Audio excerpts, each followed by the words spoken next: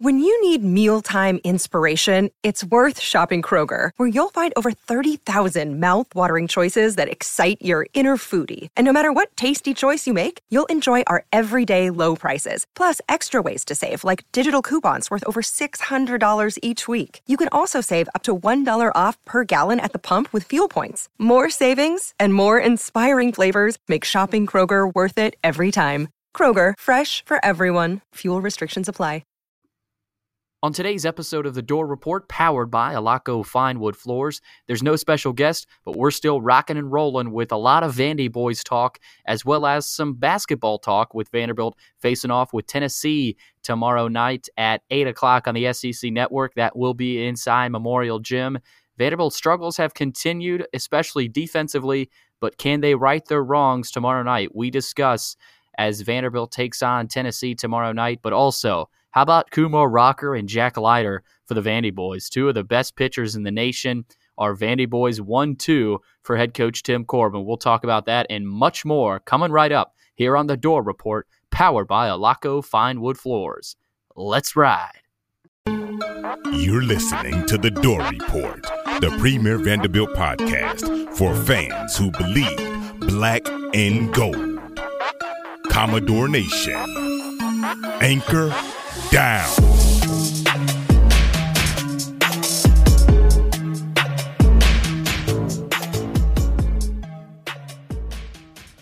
Welcome back inside The Door Report. It is episode 72 on a Tuesday, February 23rd, 2021. We are, as always, presented by the great folks at Alaco Fine Wood Floors. Will, I think it's been another week since we've been together for the Door Report. Again, with football season over and basketball starting to kind of wind down. We haven't had a ton to talk about, but especially with Clark Lee not hiring any more coaches, there's not anything else to talk about. But Will, we do have a little bit to talk about in terms of basketball. And how about the start to the season for the VandyBoys? I mean, that was insane. Yeah, it's nice to see a Vanderbilt team come out and perform up to expectations and actually come out and see a win in the win column. We haven't seen many of those between football and basketball, so yeah. I'm always going to enjoy that, even if it is early season college baseball. Yeah, it was encouraging. I don't know how many people are actually watching these early season college baseball games, but it was encouraging to see a victory. Just in that column, they won 14-1 in game one, and then 1-0 in game two. So the bats slowed down a little bit. We'll touch on baseball a little bit later, but we will also touch on the loss to Alabama this past weekend on the hardwood. Dylan Dessou, though, was named SEC Player of the Week. We'll touch on him, and we'll preview Vanderbilt and Tennessee. They tip off tomorrow night in Memorial Gym. And again, we will close out with baseball. But before we get to breaking news, don't forget to follow us on Twitter at Door_report and Instagram, Door.report. Like us on Facebook, subscribe to our YouTube channel. Our podcast is available on Anchor, iTunes, Spotify, and Google Podcasts. And while you're at it, go give our podcast 5 stars and a review on iTunes. It's now time for breaking news. Today's breaking news is brought to you by the Recycling Dudes. You may ask, who are the Recycling Dudes? Well, they're brothers Graydon and Chapman and their dad. Drew Smith, who is a Metro Nashville firefighter living in Westmead. The Recycling Dudes recognize the need for a service that would take glass to the recycling for busy homeowners who care about our environment. They pick up your glass, separate it, and take it to be recycled. They offer monthly service as well as one-time party pickup, starting as low as $10 per month. All you have to do is sign up on their website at recyclingdudes.com.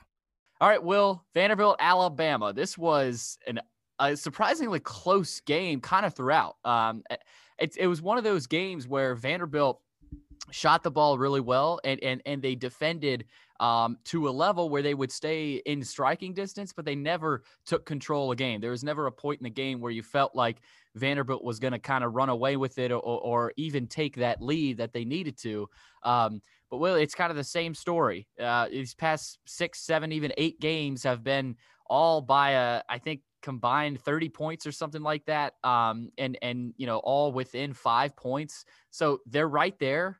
But at this point, I think a lot of Vanderbilt fans are I don't think they're happy with these moral victories. They got to find a way to change that trajectory late in the game. Will, how do they do that? Because, it doesn't get any easier from here on out in the SEC. Yeah, you asked me how they do that. I think if I knew the answer to that, I wouldn't be doing this podcast. I'd probably be coaching Division I in college basketball. But we were talking about it before we started recording this podcast, and we were talking about that we seem to be harping on the same things, and it feels like we don't want to spend much time on basketball, but because we're saying the same things over and over. But I feel like this is a nice place for Vanderbilt fans to come and listen to and be like, that's exactly what I'm thinking, and just vent a little bit. So. But when you go through it and look, Chad Bishop actually tweeted out that 7 of the 10 SEC losses for this Vanderbilt team have been by a combined 30 points, 4.3 points per game. And that just goes to the fact of that this team just doesn't know how to win. And basketball is a fluid game. There's not these segmented offensive defensive changes like I've said before. And at the end of games, there's just no part of me. We were watching that Alabama game, and I was thinking there was a 0% of my body thought that they were going to win that game. They were up 3 points with under 6 minutes left. And I was I thought they had a shot. I'm not saying, I don't know about 0%, but I wanted to be proven wrong. I wanted to be proven wrong, but I was sitting in the car. I wasn't excited. I wasn't down when Alabama hit a shot. I wasn't up when Vanderbilt hit a shot because I knew this team was going to fall apart. You knew exactly what was going to happen. It's a very pessimistic view, but when you've seen it week in over and over and over and over, I mean, you're going to probably have that mindset. And that's not a great mindset as a fan, but it's where we are.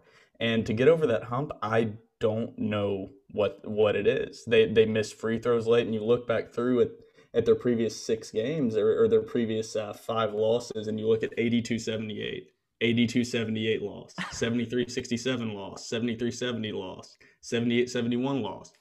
And you just can't point to one exact thing. And Billy, you mentioned that their defense was good enough, but their defense really wasn't any good. It wasn't. I watched the whole game. The defense was terrible. They were leaving wide open Alabama shooters. They should have lost that game by 40. And Alabama was ice Alabama cold. Did not shoot the ball well. They were ice cold. And Vanderbilt really lost this game in the stretch in the first half when Alabama came out and was extremely cold. And they were shooting wide open threes, missing them. And Vanderbilt didn't capitalize on that. And they were up 3 or 5 or 6, or it was a tie game. And you look at that point and you say that's when you have to step on that team, build up a 15, 20-point lead, and then Alabama's going to chip away, and hopefully you can hold on and maintain that lead against a superiorly talented team. And I think it was the announcers were quoting Nate Oates, the coach for Alabama, and they said that a quote from him was, you're going to have 2 games out of the year that you're going to suck it up and 2 games out of the year that you play out of your mind. And he said it's what you do in between those games. And they commented during the game, they said this is one of Alabama's games where they're sucking it up. And they still came out of there with a victory. And that's just Vanderbilt not capitalizing on those opportunities, like game in, game out, same thing we harp on. And then once again, they had scoring stretches and scoring droughts. And even with the emergence of Dylan Dessou and Max Evans, those still seem to be a persistent problem. Yeah, and Alabama is the best team in the league. I think we forget about that, but they really struggled. Mm-hmm. And this was a chance, another golden opportunity for Vanderbilt to take advantage of it and try to get a victory and get some momentum. But they just have not been able to capitalize on any momentum they've had this season. And Will, I want to kind of look at the last 5 games. You kind of touched on it, but at Georgia, 73-70 loss. Versus Auburn at home, 73-67 loss. And then at Mississippi State, they dominate. They win 72-51. And then at home against Kentucky, 82-78 loss. Alabama, 82-78 loss. I'm with you, Will. I don't know. I don't have the answers, but I do think in that Mississippi State game, not only did they shoot the ball well, but they were moving the ball well. They had a large amount of assists. And when this team is usually having success, it comes Pippen to Dessou, either a lob or a pick and roll, but a lot of times you look at this team and they're playing isolation ball. It's Jordan Wright trying to drive in, Pippen trying to penetrate. And I love Scottie Pippen penetrating, but I think, Will, when this team, I'm not saying this is a definite answer of changing this around, but when this team is having success, I think they're penetrating, kicking, making an extra pass, and knocking down shots. Now we'll see if that changes. But again, I don't even think Coach Stackhouse fully knows, how to work with this team and how to maneuver these lineups, because at this point in the season, Will, it's kind of make or break. I mean, you're 2-10 in the league. Last season, you won 3 SEC games. This is make or break right now. That's why I'm still watching this team. I'm still watching. They're actually pretty enjoyable to watch. There's talent on this roster. It's not like you're looking at a team and saying you have a bunch of scrubs. I mean, you've probably got two guys. And they've gotten better, I will say. They have. And you had no Cleavon Brown against Alabama, which we put out on the Door Report and said that a healthy Cleavon Brown, the importance of that cannot be overstated. Not having him in that game, there were multiple times where Alabama pulled 2-3 offensive rebounds.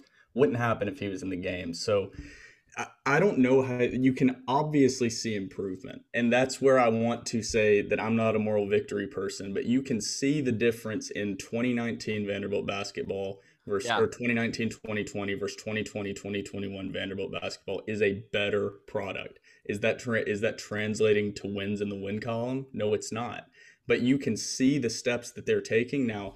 All of those steps are going to be completely moot point if Scottie Pippen leaves for the NBA and you built this entire offense around a point guard that can run the pick and roll really efficiently, and then all of a sudden he's gone.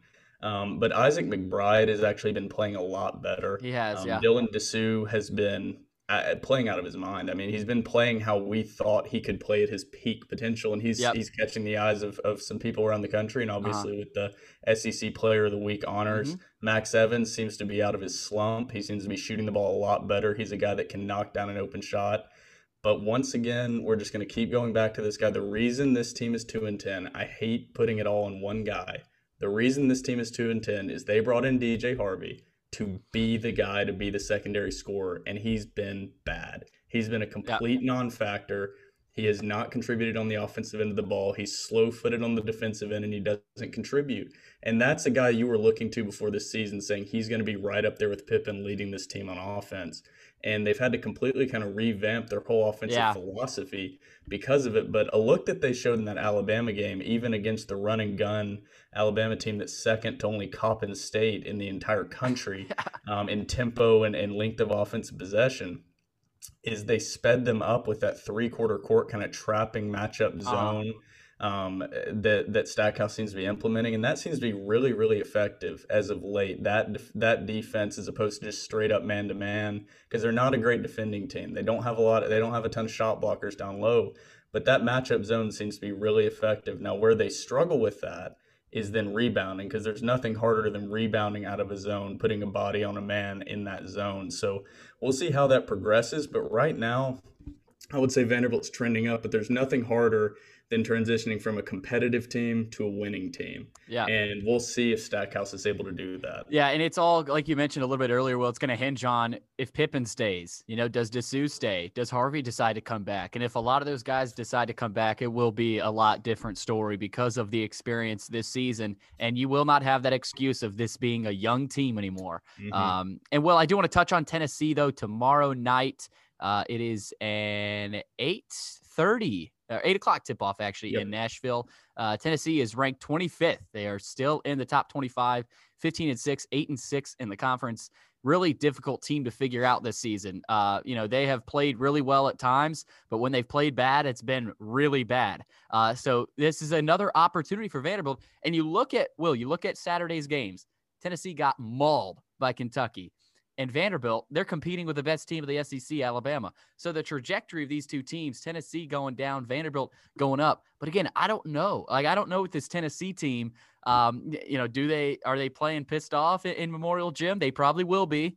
But again, I think it's gonna be a closer game than last time. And I think Vanderbilt is really going to, like you said, Will, earlier, stick with that three-quarter court press. But again, if they're getting hounded by that, if they're getting depleted, they will drop back. But again, this is another huge matchup for Vanderbilt. Again, if they can get this one, Will, how much momentum will that give them? Because they're beating an in-state rival if they do. Yeah, with college basketball this year, with the lack of out-of-conference games, it's hard to get a read on teams anyway. And I think the SEC is pretty down this year, in all honesty. There's talent, but there's not really any teams that you look at and say that is the team. Even Alabama's really good. I wouldn't say they're up there to the level of Tennessee team like last year, the previous year, usual Kentucky team. And you have all of these different teams that night in, night out look completely different. I mean, you look at LSU, Missouri, Georgia, Tennessee. You just never know what you're going to get. Yeah. So you look at we're pretty much leading the SEC tournament. Vanderbilt's going to be in that initial first round, first two games, playing games. And I think a lot of teams would be really happy to see Vanderbilt put out in that first game. And that's just because of their style of play. And if they get hot, they can beat and compete with anybody. They can also get blown out by 30 by anybody. So that's a pretty dangerous thing and a pretty frustrating thing when you're a fan. But Tennessee's the same way. Vanderbilt caught them on the upswing last time, lost by 20. I think this will be a lot more competitive. Tennessee seems to be kind of on a downward trend. Yeah. And where they've really struggled is offensive consistency. I mean, they can't, and that seems to be another pandemic within the state of Tennessee is offensive consistency for their basketball teams, because that's what Vanderbilt's been struggling with. Except for Belmont. Yeah, except for Belmont. If you want to watch some good, consistent basketball in the state of winning Tennessee, team, watch the Belmont Bruins. It's they ridiculous, are phenomenal. man. But they're coming off that 15-point loss to Kentucky, who obviously Kentucky's extremely talented. I mean, a bunch of five-star guys. They just haven't played up to that potential. But Tennessee has that too under Rick Barnes. So we'll see. I couldn't tell you if this game is going to be a 25-point blowout and Vanderbilt's just going to get run out of the gym, or if it's going to go down to the wire. Because you never know what Vanderbilt team you're going to get. You never know what Tennessee team you're going to get. So a lot of mysteries to be unwrapped. Yeah, I'll say I'm not going to be betting on this one. I don't think you are either, because this is a difficult one to read, like a lot of Vanderbilt games are. I mean, you really never know, especially in basketball in general this season. So again, tip off tomorrow night, 8:00 in Memorial Gym. That is on the SEC network as well. So we're looking forward to that one. Will, to close things out, let's talk a little baseball. And I like hearing the script. You just go, wow. I mean, this team is basically, you look at it, you got the two best pitchers in the country by far, and you are there. It's Kumar Rocker at the 1, Leiter at the 2, and then, who knows, you can throw anyone in there at the 3 and you'll still have the best pitching staff in the country. But Will, this team, the way they blew out Wright State easily 14-1, there was a sequence in that game where Isaiah Thomas hit an absolute tank. And then the next batter, Tim Corbin, with a lot of speed, he has Enrique Bradfield Jr., a freshman, little Tony Kemp type of guy. We'll keep an eye on him. Lays a bunt down right after an absolute bomb and then gets on base. So and then he moves over to second off another sacrifice. So that sequence there by Tim Corbin just kind of welcomed us back to the VandyBoys and said, here we are, they're here, and they're back. So it just feels good, Will, as we talked about, to have the VandyBoys back and Kumar Rocker and Jack Leiter. I feel really confident going into a regional, going into a super regional, and then going into Omaha and saying, hey, we got the two best arms in the nation. You're not beating us. All we have to do is put up 2, maybe 3 runs, and we beat you. So this team's going to be one of the hardest teams in the country to beat, I think. Yeah, how in the world, Billy, is this team the number 3 team in the country? I don't understand that. I understand there's a ton of talent in college baseball this year with guys being eligible again. But just wait a couple weeks. It doesn't make any sense to me. But when you look at what was so impressive, I mean, you look at this pitching staff, and it's almost unhittable. It's almost unfair. And Danny Vietti, a writer for CBS Sports MLB, tweeted out Vanderbilt baseball is basically a AA minor league team. Stupid, ridiculous talent. Pretty much. And that's pretty much the sum of it. I mean, it is a level of a AA professional baseball team, and the staff combined for a .5 ERA, and Wright State hit 113. Yeah. And you hear Wright State, and probably a lot of Vanderbilt fans will be like, whatever, kind of small, and you never really can get a read on those teams. But last year, Wright State was 42-17. It's a pretty damn good team. They were a good team. Kind of made look silly, especially in that first game. And opening game of the year, you never really know what's going to happen. You have a lot of nerves. It's been a long layover, and then the Nashville Ice Storm decided it really didn't want Vanderbilt baseball to open up on time, but fortunately they were able to play that doubleheader, and man, that Kumar Rocker guy, I think he's going to be pretty good. He might be somebody that we might want to keep an eye on. Yeah, not bad. Year. I mean, he looks pretty good size. Like he's like 6'5". I think he's got some decent potential. Yeah, maybe Clark Lee could use him on the football team too. But we'll keep an eye on Kumar Rocker. But he had 4 innings pitched, 1 hit, 3 walks, 8 strikeouts, and he only threw 67 pitches in that first game. And then Jack Leiter, you move over at his box score, 5 innings pitched, 1 hit, 8 strikeouts, and threw 69 pitches. So, and Jack Leiter is a guy, obviously, with his dad, Al Leiter, being a tremendous pitcher, runs in the family. And Coach Corbin, He said he thought that was the best he's seen from Jack Leiter, at least in his time here. He was bumping 98, 99, 100 in that first inning. So it's just scary. I mean, it's really difficult to even, get your mind ready, because he's a quick worker too. He's kind of like Carson Vollmer in that regard. But Vanderbilt hit the ball well. Isaiah Thomas had a bomb. Tate Colwick, Jason Gonzalez, they led the charge in game one. But that's going to be a key, I think, this year, figuring out who the big bats will be. Because I think a lot of Vanderbilt fans are still trying to get familiar with this team offensively. Especially a couple of years ago, you had guys like Ethan Paul, Julian Infante, Harrison Ray, who were just, such familiar faces and such familiar figures. But with this team not playing last season, it was tough, and I think it has been tough for Vanderbilt fans to wrap their fandom around this team. But I don't think it's going to take long. This Enrique Bradfield Jr. kid is really good, really fast, and I think he's going to be a Tony Kemp type of guy. So Vanderbilt, we'll see. They play again on. It looks like they'll play again on Wednesday against Western Kentucky. So again, we'll keep track of that, but it's going to be interesting, Will. I think this team is really, like I said, once they get into regional play, who wants to play them?